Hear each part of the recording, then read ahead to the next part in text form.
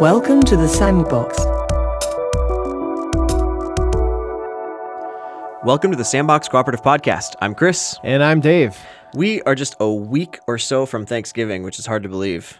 I mean, I'll just let you know, I was 16 before I realized that gravy wasn't a soft drink.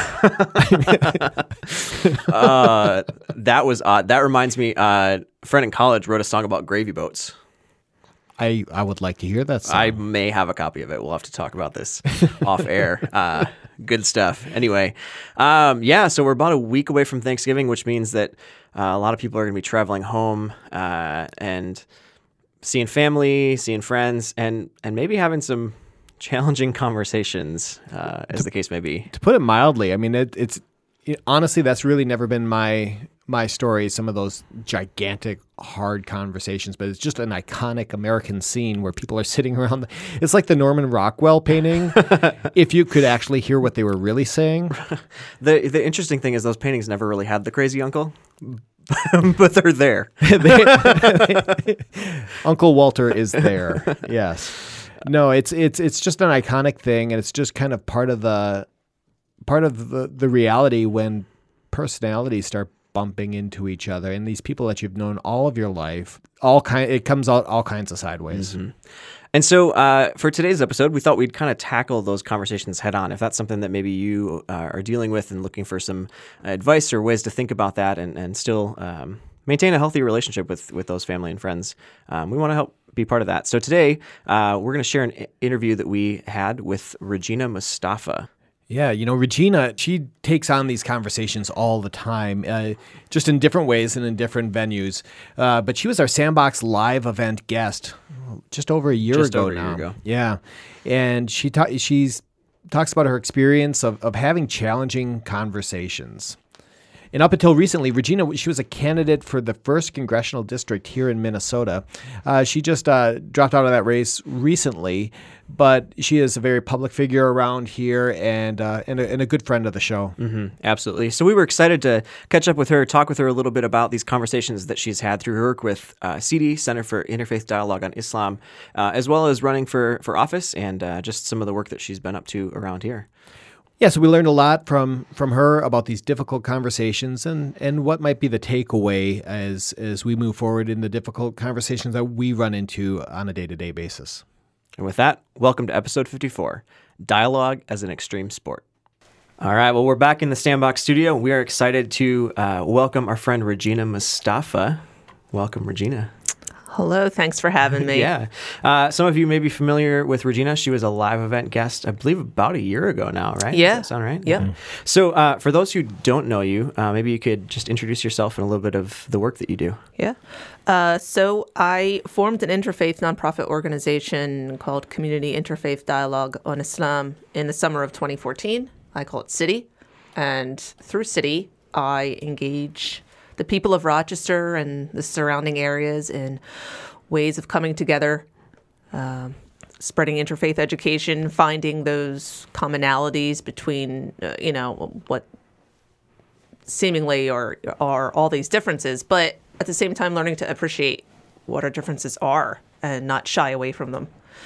I've been the host of a monthly talk show called the Faith Talk Show at the Rochester Public Library.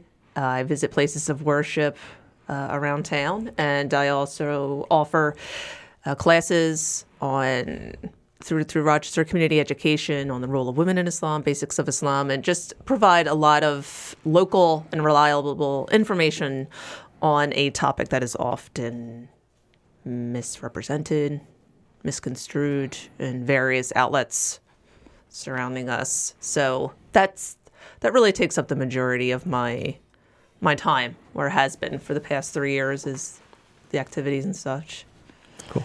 Educating and building community and building connections and all of that. Yep. Yeah. And just so people know, the Faith Talk Show that you do. Yeah. Can they watch that somewhere? Is that on They YouTube? can. And you know, Chris was on it. I was on it. That was a year ago. So besides that episode, can anybody see Yeah, I these wouldn't things? recommend that one. But otherwise, Oh, that was a great one. No, yeah. But so I do have a city YouTube channel. Cool. So you just go to YouTube and type in CIDI or Community Interfaith Dialogue in Islam, and you can see all the past episodes from the past 3 years, including the one with Chris. Including that one. Yep. Free of charge, you can watch if that you one. wanted to, I guess. Yeah. It's free of charge. Yeah. So it was just kind of backing up the clock a little bit. It was a couple days after the Charlottesville neo-Nazi rally. I ran into you at a community interfaith prayer gathering that was taking place at a church here in town. And then earlier that day, I had just been alerted to the fact that there had been hate speech and even a death threat on our YouTube channel with of your presentation when you were in the Sandbox Live event, and the hate speech, the death threat. Is this a common thing for you? I mean, is this something that you run into on a regular basis, or how does that work? I would say since being in the public eye with my organization, the hate speech certainly is a regular occurrence, though I will admit that's probably the most disgusting comment Okay. I've ever received. I actually, one of my initial reactions was to bust out laughing because it was so it was so bad. Seriously, I guess you it's one wanted of to the- laugh at it. Yeah, I thought it was hilarious at Okay. first. I think maybe that could be a what do you call that? Like a self Like a defense mechanism. defense mechanism, Yeah. perhaps. So yeah, since I've received lots of hate speech with my organization through, whether in person or through social media or emails, for sure. But and I've had borderline threats, like comments that could be perceived as possible threats to my security. I've had that in the past, but this was the first really clear-cut threat, an actual, statement of wanting harm to come my way. So So as a follow That up, was I a- mean, yeah. I know that authorities were notified about it, and Yes. where is it at now?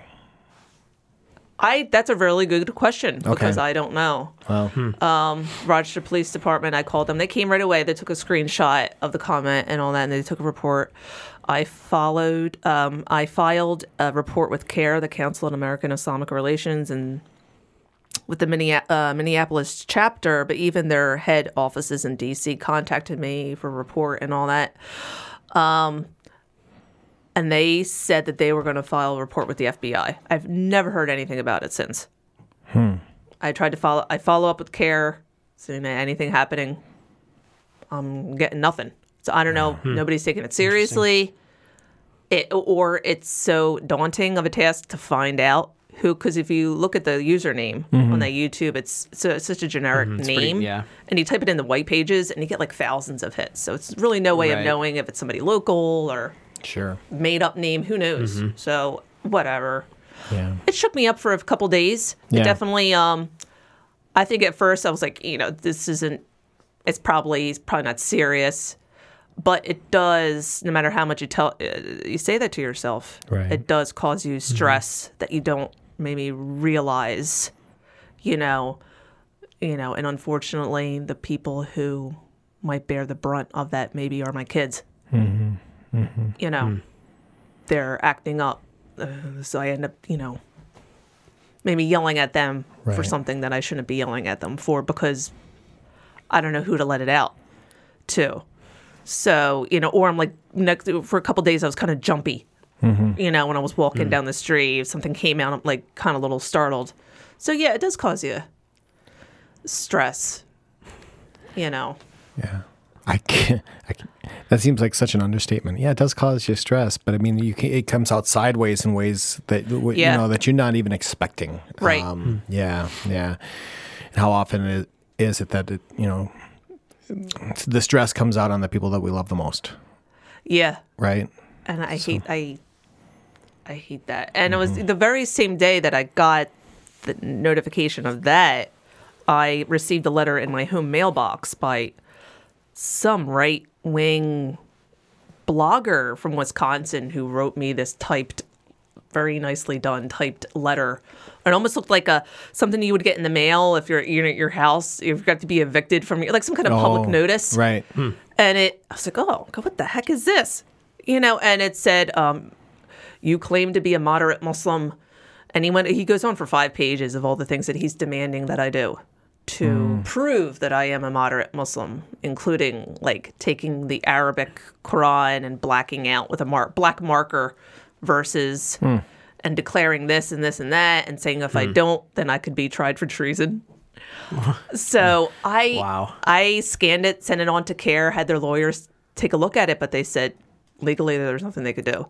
But then, this guy's got my home address. Right. And it occurred on the same day. So then, like, in the next week, every time I open my mailbox, I'm like, oh, God, what am I going to get today? But I would say since all that, it's been relatively quiet. Okay. That's good. Yeah. Yeah. It has been.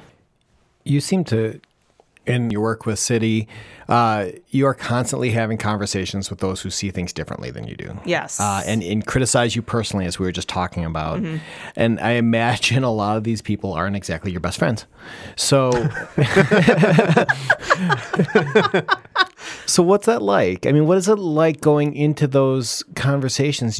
We've talked, you talked about it in your live event. Yeah. Just how hard that can be. But what is that like for you to going into these conversations? Yeah.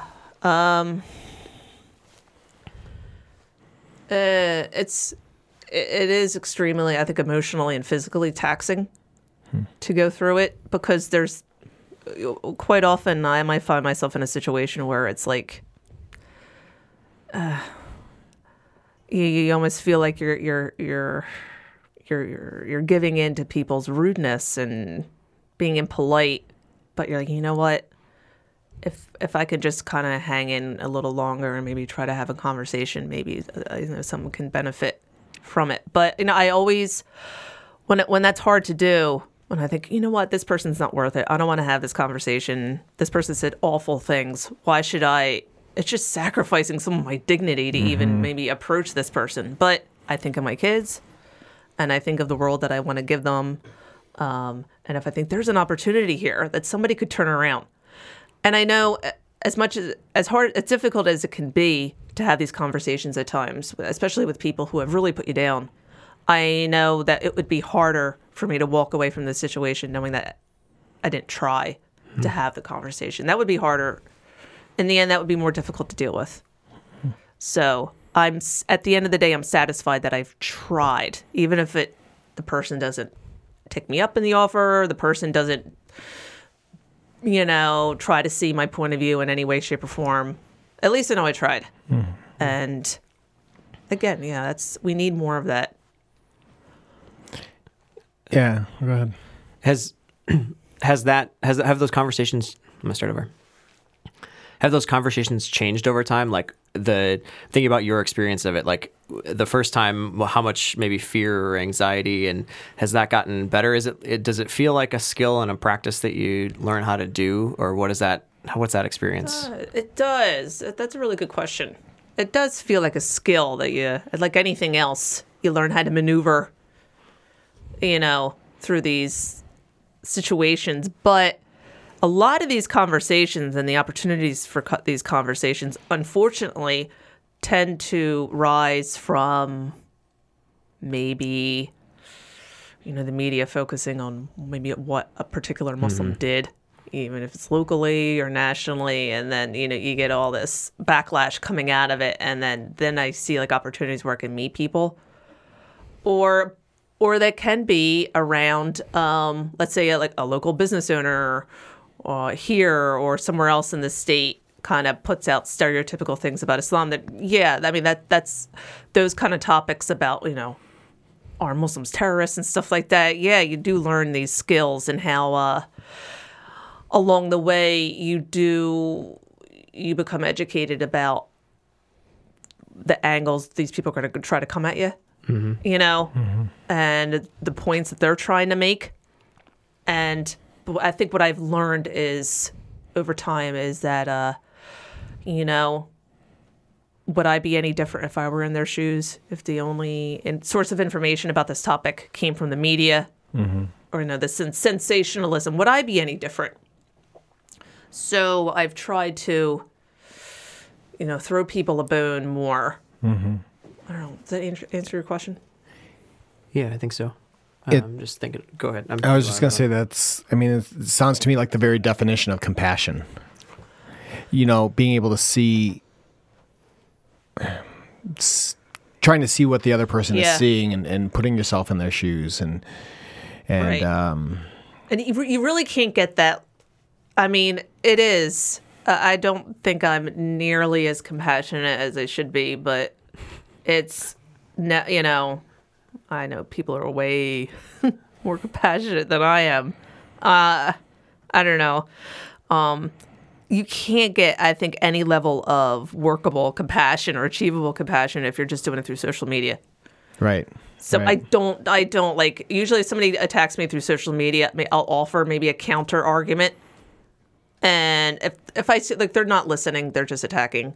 Like, hey, are you local? Can we meet? If not, then I'm really not going to continue this conversation.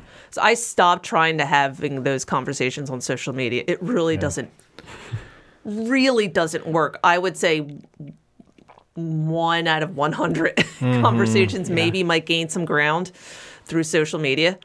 I just don't bother. Yeah, I say there are two places. Hearts and minds are not changed in social media or in the church parking lot. The church parking lot. Try that. Yeah, it doesn't work. That's interesting. Yeah, that's interesting because parking. What is that? Even downtown outside of the mosque, we get lots of issues with the parking there. Yeah. And it's like, everybody comes in and they're nice to say salam alaikum to each other. But they're like really double parked out there. Like they don't care. Like it's like seriously, right? Once you leave the building. Yeah. Like now you have these. All bets are off. Yep. What is that? What is that? That because it's universal. Yeah. So when you're having these conversations and you maybe run into like red flags, kind of either they're startling or they're kind of the typical arguments. What do you see in those? What kind of arguments are made that you try to get around, and how do you get around them? How do you actually move a conversation towards something productive? I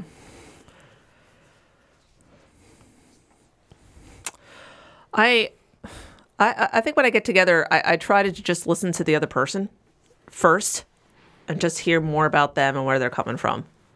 I think often people, when they come out of these places of anger, these people, for whatever reason, and you could judge if it's justifiable or not, they feel left out or they feel like they don't have a voice. Mm-hmm.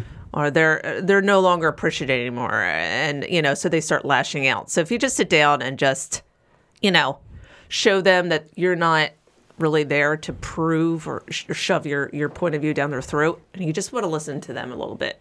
And then that's a great way, I think, to start out the conversation, is to show that you're there to listen to them. And that could be very hard. That can be very hard. Because if they said really mean things, awful things to you, you're like, why should I be doing this? Mm-hmm. But it really does work out. I think, maybe 50% of the times that I've offered to meet people in person. So yeah, like 50% of the time people will take me up on it. But they always end up positive. When we do meet, it's always a positive. It's never any worse than what you find it. Even if it's maybe just a tiny bit of glimmer of, maybe there's a different way that I should be, of viewing the world. And then you yourself get to gain their perspective as well. Mm-hmm. So, you gain their perspective, but how does that change you once you've kind of seen where they're coming from? I think I think from a marginalized perspective, I think that the flip side of that is that we can see anybody who comes from the majority culture, you can peg them all wrong as well. Mm-hmm. You might think, okay, here's this white guy. He's driving a pickup truck. Maybe he's got some camo on. And, okay, so you're walking into a store. The first thing you might think is this person's probably looking at my hijab and thinking I'm a foreigner, or boy, is this person going to say something mean to me? And then all of a sudden, the person goes out of their way to open the door for you. You're like, oh man, I pegged them, And then it can really go both ways. So I think the more you sit down and have these conversations, you realize, everyone has a story. Everyone has been through something rough. Everybody has some baggage. You don't know what these people's experiences are. Maybe the only time they actually have had an encounter with a Muslim hasn't been very positive. It starts with just really just throwing people a bone, and Is there a specific time that you've been surprised by one of those conversations, like something that stood out as really just kind of shocking in terms of different type of person or different way the conversation went than you expected? Yeah. After one of my talk shows, during my talk shows, I tend to have the most hecklers when the guest is Muslim. So I had a Muslim. He was actually the head of care from Jailani Hussein. He came down to the show, and this guy came to the show. I'd never seen him at the show before. But he kind of, during the Q&A, he stood up and he really just controlled the Q&A. He had the Quran. And even with my bad vision, I could tell that this was a heavily marked up Quran. And he's like, if I was reading, he just sputtered out so many of the usual misconceptions. This book doesn't have anything about love, like on and on and on and on. So both Jailani and I were it's like a balance of trying to answer these accusations, but at the same time, not letting these accusations dominate the time. And so anyway, even after the show was over, he came up to me and he was like literally shaking. He was so angry, and he bashed the show. He bashed me. And he said, look, I have grandkids in the public school, and I really feel that I'm at a point now where I need to have them memorize verses of the Quran because I'm afraid like a terrorist is going to come into the school and shoot them if they don't prove that they're Muslim. And so if my kids memorize verses of the Quran, they can like pretend they're Muslim in this event. Like, wow, that really, so I really had such disdain for this guy for getting up in my face. And I was not in a compassionate place there at all. I was not. But once he said that, I all of a sudden had this feeling of pity come over me. I'm like, wow, for whatever reason, man, this guy is really afraid. And it's just awful for whatever, as much as the media blows it out of proportion, but any Muslim who did anything bad in the rest of the world, it's so awful that their actions actually are at least part of the reason why this guy has so much fear. I felt so bad for him. So I reached out and hugged him, and that kind of threw him off guard. And it was at the end of a very long day. Putting on the show is very emotional and draining. And so when that happens, usually I start crying. So I started crying, and I think that kind of caught him off guard too. And, while we were hugging, he said, if you want to edit out anything I said, go ahead. So all of a sudden he had a change of heart, just like that. It didn't, that conversation that wasn't recorded on the thing, so you actually can't go back and see the hug. But you can hear his comments during the show if you go back and find that episode. I didn't edit anything out. But I said, I would like to get together so we could talk more. And he got my card, but he never contacted me again. I don't know what ever happened to him. I remember his first name, but that was kind of sad. There was another guy I had who came onto the show pretty regularly when I had a Muslim on there, and he heckled me a lot. And I ended up reaching out to him, and we got together. That was very positive. That was a very positive one. And we still keep in touch every now and then through email. And once I just approached him and said, hey, can we get together? He hasn't been back to the show. I mean, I wish he would come back, but he hasn't come back to say anything negative. So, yeah, it makes you wonder if that was the agenda the whole time. And right. That if he didn't feel but when we got weird together, about though, it anymore, then he'd like, oh, I guess it's not as bad as I think. Maybe I don't have to go there and be annoying anymore. Yeah, I guess so. But yeah, we got together. We met for coffee and pie and all that, and it was good. I just sat down and listened to him, let him talk for a while. It's just that moment of shared humanity and just being together and So sometimes I think when people are kind of calling for conversation, it's really an attempt to silence certain voices or silence certain perspectives, and it's a little different than I think what we're talking about here today. So, are there any points where you've seen that happen, or are there any? How would you react to that? What do you have to say about that? I do see a lot when people say, let's come together for a conversation, that it tends to only focus on similarities. I don't know if this answers your question or not, but it tends to be just, we're more similar than not. I hear that a lot, and that's all great. That's all well and good. But we are different. We do not believe in the same things. You're Christian, I'm Muslim. We do not believe in the same things, and that's okay. Like, we don't. I think if we're just going to talk about fluffy things, like, ooh, we're all the same. Oh, this isn't what because then you still go home thinking, yeah, but I heard that about them, but what about this? And then, have you really gained anything? No. Well, and I think when we only look at the similarities, I mean, isn't it possible that we're actually kind of unwilling to acknowledge the thing that might need to change culturally? Because, well, right. Don't worry. It's okay. We're basically the same. And I just try to love all people, so I don't need to worry that my neighbor is actually, dealing with this thing. Yeah, I think it's minimizing. It's minimizing the real issue.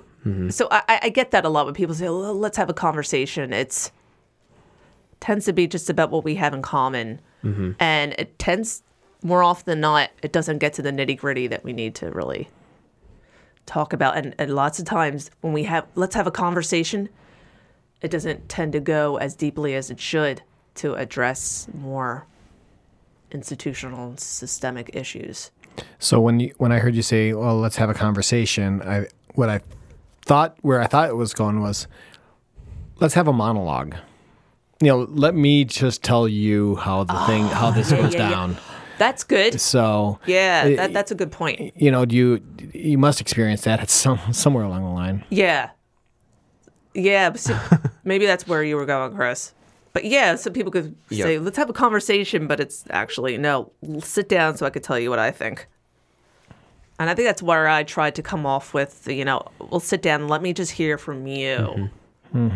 At least that's what I try to do. I try not to dominate the conversation, but it is hard. Once I get going, it's hard to stop. When you are in those conversations, though, and you've been listening to someone's perspective for a while, like, does there come a point where you just kind of are like, okay, I have to say something about that, and like, when do you decide that it's time to kind of push toward that gritty detail of the conversation? Yeah, because you want to be compassionate, but at the same time, you have to stand up. You have to stand up for yourself. So it's like this balance of being tough and fierce for what you believe is right, but at the same time, balancing it with that compassion. But yeah, there have been times when I've just had to call people out. And even if that means, you might